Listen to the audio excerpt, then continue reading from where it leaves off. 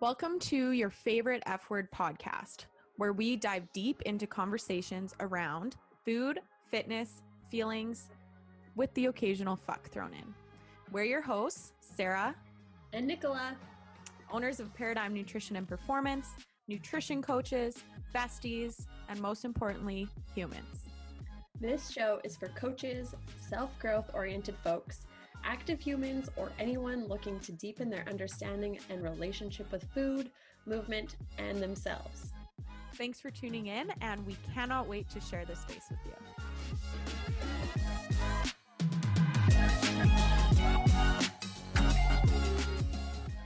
And take two. Welcome to another episode of Your Favorite F Word. I'm going to keep recording this time instead of stopping it by accident. How's everyone doing today? How's Nicola? Do you mean me, or are you hoping for a response from the ether? How's Nicola doing today? Just good, just chugging my water, eating my lunch, being hungry as fuck today. Yeah. But that's all. Everything else is good. Lunch at 11 a.m. is pretty early. Yeah, but I felt like since we have podcasts and then we have a client call, I was like, I'm not gonna be in a good brain position to write out another 2 hours sans meal. So here we are. Fair. Okay, so today we're going to talk about a commonly misunderstood. What are you laughing at? How we're doing like the teaser thing? We do it every week. It is what you're supposed to do, okay? Keep going. And also read the title. It's fine. So a commonly misunderstood and misused topic. I'm seeing this like going around on TikTok a lot, and it's kind of got me fired up. So this was my idea for today's topic. But we're going to discuss what's actually happening when people are saying things like, I'm eating more and I'm finally losing weight, or reverse dieting boosts your metabolism, or talking about increasing maintenance calories. Today, we're going to talk all about metabolism, and specifically how metabolism differs from total daily energy expenditure and what's like actually going on in the above situations. So we're going to break down metabolism versus TDEE. We're going to briefly touch on calories in versus calories out and the concept of metabolic adaptation. And then we're going to go into just like some strategies, recommendations, thought pieces. If you're someone who feels like your metabolism is quote unquote slow, or if you are, trying to work on these things. That's what we're doing today. Yes. I got right into it. Yeah, you did. I got right into it. So to start, I guess we will talk about the difference between metabolism and total daily energy expenditures, or TDEE. And this is where a lot of like the language gets mixed up, and the misunderstanding happens when we're having the conversations about like how our body physically is adapting to what we're doing with our training and nutrition. So when we talk about metabolism is speaking to the chemical processes that are occurring within a living organism in order to maintain life. So this can range from everything to converting our food to fuel in the form of ATP, building muscle, recovery, all of these things. There's processes that are happening in our body in order for us to live. And you go ahead. I usually explain it to clients too as like it's the combined process that's like simultaneously the anabolic processes and catabolic processes. So catabolic being when things break down, anabolic being when things form or come together. Right. And the factors that influence our metabolism vary greatly, right? There's some that are within our control. So things like our muscle versus fat ratio, the amount of physical activity we do, etc. But other things such as our age, our sex, our hormone function are also going to influence our metabolism. So metabolism is super complex and super dynamic. And when it comes to like our specific influence on it. It's not as much as the media likes to make us think when it's selling us all of these like metabolism boosting fucking things. Love that though. Love that for them. Yeah. So if we compare that to TDEE, let's talk about TDEE a little bit. Okay, so TDEE is total daily energy expenditure. TDE is the cute little acronym, so you don't have to spit out that mouthful. But essentially, it's like an estimate of how many calories your body is burning, or utilizing, expending, however you want to say it, within a day, accounting for factors such as your basal metabolic rate or BMR, your activity level, and the thermic effect of food. Those are kind of primarily what we'll look at, but I think too, it's important to like, we'll talk about the breakdown of them, but this is where another layer of misconception happens, and is kind of where you start to hear people go off on maybe they're wrong or misinformed tangent around how all you have to do is start exercising and you're going to burn so many more calories. So when we actually look at the breakdown of TDEE, BMR, so your basal metabolic rate, these are the calories that your body expends just to keep itself alive. So all of the internal processes, things like, oh God, Breathing, pumping blood through your body. Yeah. All of these things that are happening completely unconsciously, are really do create the biggest piece of our energy expenditure, around 70% of our day, meaning like you could lay on the couch and barely just breathe and keep yourself alive. So like some of us look when we are watching Netflix in a semi-comatose state, you're still burning 70% of what a normal daily energy expenditure would be for you.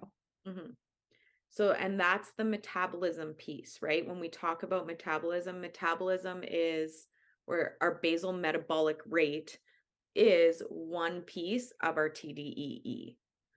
And like Nicholas said, that's about 70%. And then we've got three other main pieces that contribute to our daily energy expenditure. Do you want to go into those? Sure. So NEAT, as we've come to know it, is non-exercise activity thermogenesis. So those are all of like the ways in which our body moves that are not like formal exercise.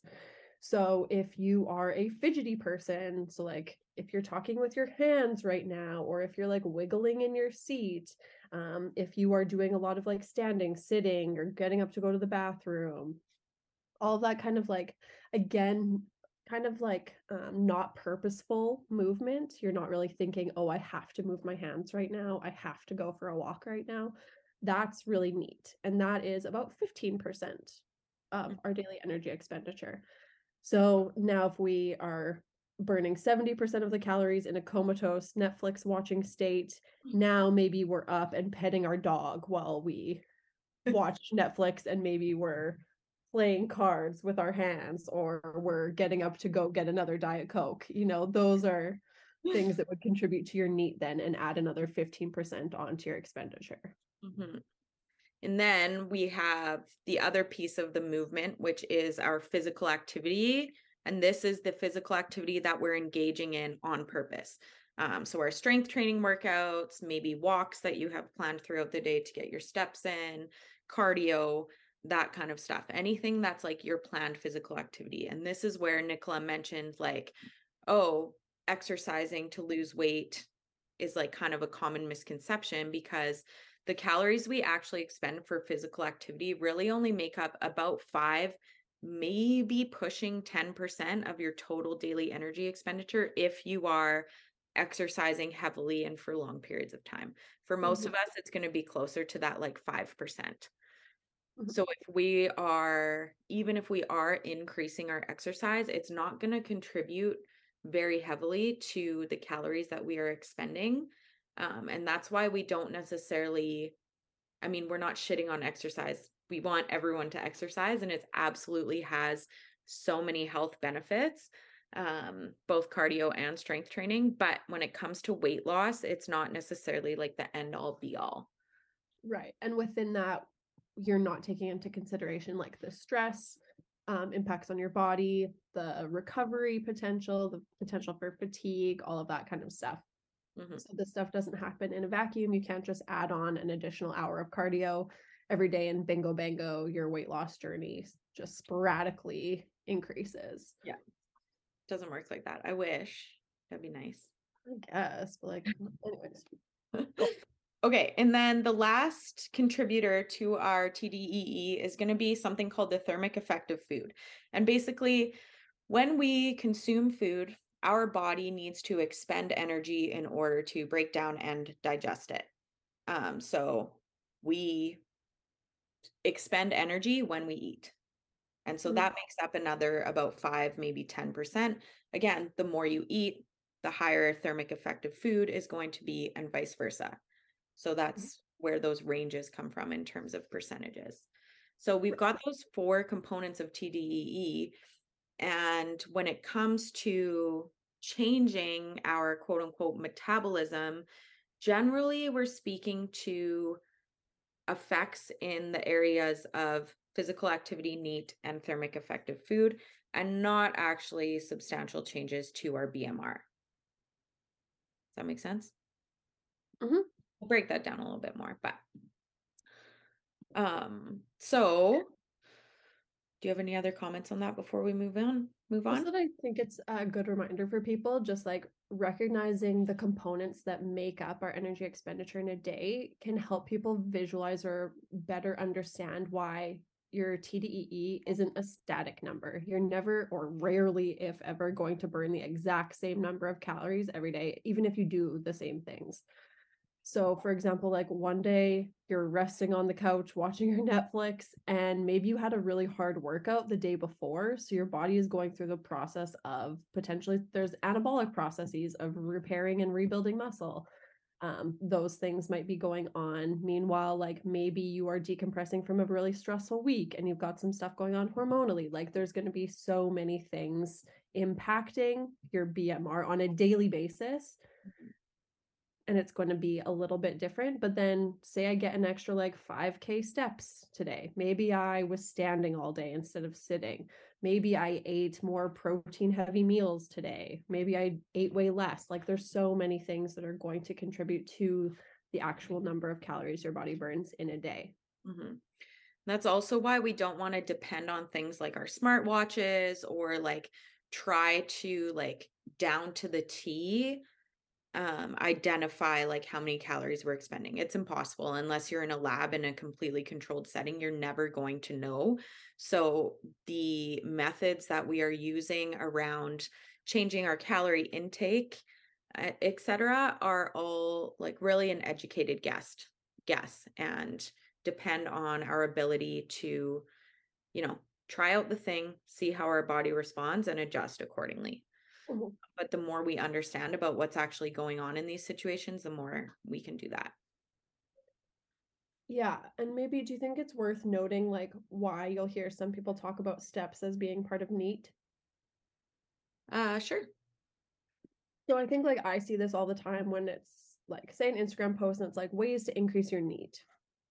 Knowing that NEAT attributes to more, so 15% instead of like 5 to 10% of your daily energy expenditure, a lot of people will be like, well, let's take into consideration that training is a stress on your body. We don't always want to be increasing our training because we're going to burn out. So how do we get more NEAT or increase that? And so while purposeful steps, so like if you have a 10K steps goal, that's technically not NEAT, because again, it's purposeful, intentional movement, whereas NEAT is sporadic and spontaneous and happens as a result of how much energy your body has. If you are eating a lot more and your total calories incoming are higher, say you're in a surplus, you're naturally going to be moving your body more. It has more energy to expend. Versus if you were in a drastic deficit, a lot of people who are cutting, people who do like bodybuilding shows, when they're in a really severe deficit, they can recognize that their body movement decreases a ton, to the point where I've heard some people be like, I literally don't have the energy to get up and go to the bathroom, so I won't go as often. Things like that can happen. And so you get this kind of like range that you might not notice day to day, especially for most of us who are eating in maintenance. But if we're trying to push a component of our TDE, lots of people will say, okay, go get some steps to improve your NEAT. Right. Because it is a lower stress. It's a lower activity. So you might see it as that, but technically steps are not NEAT. Or like, sorry, purposeful walks are not NEAT. Yeah.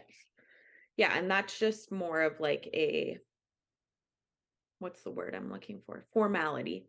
You know, often we're going to benefit from increasing our steps versus adding on more like nervous system taxing activity. Yeah. So we would use this for clients, like setting a step goal for clients or encouraging more movement, even if it is intentional in the form of steps for like our very sedentary clients. Absolutely. Absolutely. Okay, so we're not going to go into this a ton. I think we've done another episode on metabolic adaptation, but I just wanted to quickly touch on calories in versus calories out, because it is relevant here when we're having this conversation around like, oh, I'm eating more and now I'm losing weight. So we know that when calories in are higher than calories out, weight gain is going to occur. And when calories in are lower than calories out, weight loss is going to occur. If they are relatively the same, we should maintain our weight. And when we talk about maintenance calories, we're talking about that level where our calories in are equal to our total daily energy expenditure. Like we discussed, our metabolism is very flexible and is going to fluctuate from day to day. So these aren't like your maintenance calories aren't 2000 on the dot. You don't burn exactly 2000 calories every single day. We often see maintenance calories kind of as a range of a couple hundred calories, knowing that we're burning more on some days, less on the other days. So when it comes to weight loss, we must be in a calorie deficit to lose weight. There is no disputing that. It is what it is. That said, both sides of the equation are dynamic and flexible. So when we on purpose modify our calories in by creating a calorie deficit, our calories out, that total daily energy expenditure, is going to unconsciously change. So like Nicholas said, when bodybuilders are in a calorie deficit for a long period of time, their NEAT goes down. They don't have as much energy to expend. And she made that bathroom comment, right? I feel like that's like very extreme. Very extreme. But like you won't stand up as much. You Yeah. won't, you know, you're not going to be as handsy. Yeah. Yeah. So when we alter one side of the equation, the other side is going to adjust. And that is kind of the concept of metabolic adaptation, which is basically just our body wants to keep us functioning. It wants to keep us alive. So it's going to do what it needs to do in order to function with the resources we are giving it. I don't think we need to dive any deeper into that. But it's really important to understand like that equation works both ways. So then if we're talking about this example of like what's happening when someone starts seeing results because they're eating more. I love this. I love seeing it online with zero context and people are like, what? Yeah. I feel like it's used as like a marketing tactic. Like Absolutely it is. Like people do like, okay, this was their body at this amount of calories and this was their body at this amount of calories. And like it's a positive change in body composition, eating like 500 more calories a day. And it's misleading because I think it leads people to think like, wow, I can just like eat whatever and like, you know, it's going to be so awesome and stuff like that. But that's typically not what's happening, because what we generally find is when calories are too low, we are just not consistent, right? So we might have a daily calorie target that's, let's say, 1400 calories. Oh my God. And maybe we're hitting that 3 days a week, 4 days a week. And then the other 3 days we are either not tracking or, you know, we're going out to eat or we're feeling restricted. So we might have periods of overeating, and our consumption on those other days can easily reach 2,500, 3,000 plus calories, right? And so even though that human is like, I'm eating 1,400 calories, I'm not losing weight, if we look at their average calorie intake, it's generally a lot higher than that. Mhm. On the flip side, if there are people who are eating in a very low deficit, at some point, because your metabolism is adaptive, the factors that make up your TDE are going to decrease as a result. So if we burn calories for eating, absorbing, digesting food, if we're not eating very much, we're going to burn less calories from that. Yeah. If we have less energy in general, we're not going to move as much. If we have less energy, we're not going to feel as good. We're likely not going to work as hard in the gym. Maybe we're likely to skip workouts or do them less frequently. So there's and as you lose weight, your body size becomes smaller, and a smaller body has a lower BMR. So a ton of different factors there that are impacting overall. You're just burning less calories as you're in a deficit anyways. And at some point, that's where we talk about like a plateau. Yeah. When you've adapted to meet your new calorie intake. Yeah. So if we look at the other side of this progress picture, and now we're at increased calories, what's typically happening is now, say this person has a 2,100 calorie per day target, they're probably going to be a lot more consistent and accurate with meeting that target because it allows for more flexibility. It allows them to eat, to satisfy their hunger, to satisfy their taste buds, and they're going to be more consistent and adherent with it. So where they were eating 1,400 plus like 3,000 on various days of the week, now they're averaging around that 2,100 level. And thus that's creating more of a calorie deficit than like the yo-yoing back and forth. So typically in those situations, it's just because of consistency and adherence, in addition to these changes that happen to our TDEE, right? Now this 2,100 calorie person is also expending more energy. They're more motivated to go to the gym. They're pushing it harder in the gym. They are potentially putting on muscle mass. They are, moving more throughout the day. Their thermic effect of food is higher. So not only are they being more consistent with their diet, but their total daily energy expenditure is higher.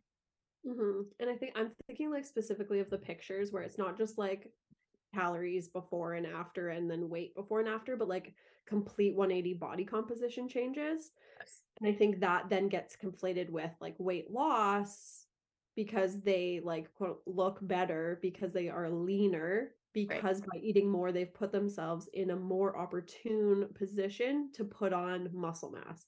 Again, because they're more likely to train harder, train more frequently, but also because their body has the calories to recover, repair, and actually build muscle. Whereas that's very hard in a deep calorie deficit. Yeah. And for individuals who are looking to like be toned or lean, that muscle building piece is often missed, or like deprioritized, when really it is like the key to that.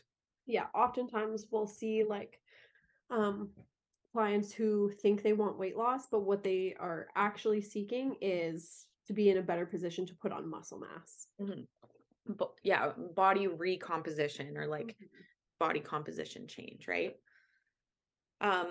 So with that in mind, then if we're looking at like boosting our metabolism or increasing our maintenance calories, remember that those two are different, right? Our metabolism and our maintenance calories are not the same, two different things. If we want to boost our quote unquote metabolism, the really only thing that we can do is put on muscle, because the more muscle we have, the harder our body is going to have to work in terms of its chemical processes in order to keep us functioning. And there was a study that I just read that talked about, so often we hear that like our metabolism slows down as we age, blah, blah, blah. And the study really looked at, it broke down metabolism in terms of the chemical processes, and it found that our metabolism doesn't actually decrease until after about 60 years old. What does happen though is, especially as women, we lose muscle as we age. So that loss of muscle is what's resulting in a lower or slower metabolism. It's not actually physiological and metabolic stuff that's happening. It's just due to a loss of muscle. So the more muscle mass we can build and maintain, the quote unquote higher or faster our metabolism will actually be. So that study looked at men and women then? No, it just looked at women. Just women. Okay. The one that I read anyways, throughout the lifespan. But yeah, so that was super interesting. But in terms of increasing our maintenance calories, that's speaking to our TDEE. That's even hard to say fast. TDEE. So we can influence that via moving more, eating more, right? Directly through our thermic effect of food, but also indirect effects on our NEAT and other movement throughout the day, etc. So knowing that, typically our recommendations are eat more. Eat more, feel better. Eat more to feel better. Yeah. And if you're someone who's like not sure if you should like cut or eat at maintenance first, or you're kind of like feeling like you're in like maybe a little bit of a plateau or not sure what to do, we generally recommend a period of eating at maintenance or higher and focusing on muscle building. Because like Nicholas said, we typically see that like body recomposition start to happen when we're focused on that. And this is like exactly why I will never promise a certain rate of weight loss for a client, especially one who is just getting into changing nutrition, like by small adjustments, not majorly, but also just getting into lifting weights. Because we're going to be putting on muscle mass and potentially spontaneously losing fat. I never want to put the priority on the scale going down because so many other changes are going to be happening alongside that. Yeah. And like so many more positive changes in terms of like long term. Yeah.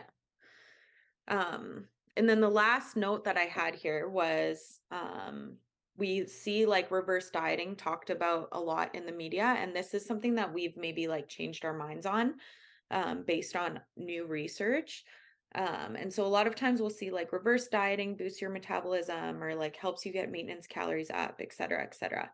And the period of reverse dieting, we have a podcast episode we did on reverse dieting in season 1. So originally it was thought that after a deficit, you want to slowly increase your calories over time to build up to your new maintenance in order to minimize any negative effects that come from bumping calories back up. But the current research is showing that jumping right back up to your new maintenance, which if you've lost weight is going to be lower than it was before, instead of doing it slowly, pretty much has the same effect. So in terms of what? In terms of changes in body comp. So there's not any more negative changes in body comp from doing that bigger jump versus like doing it slower over time.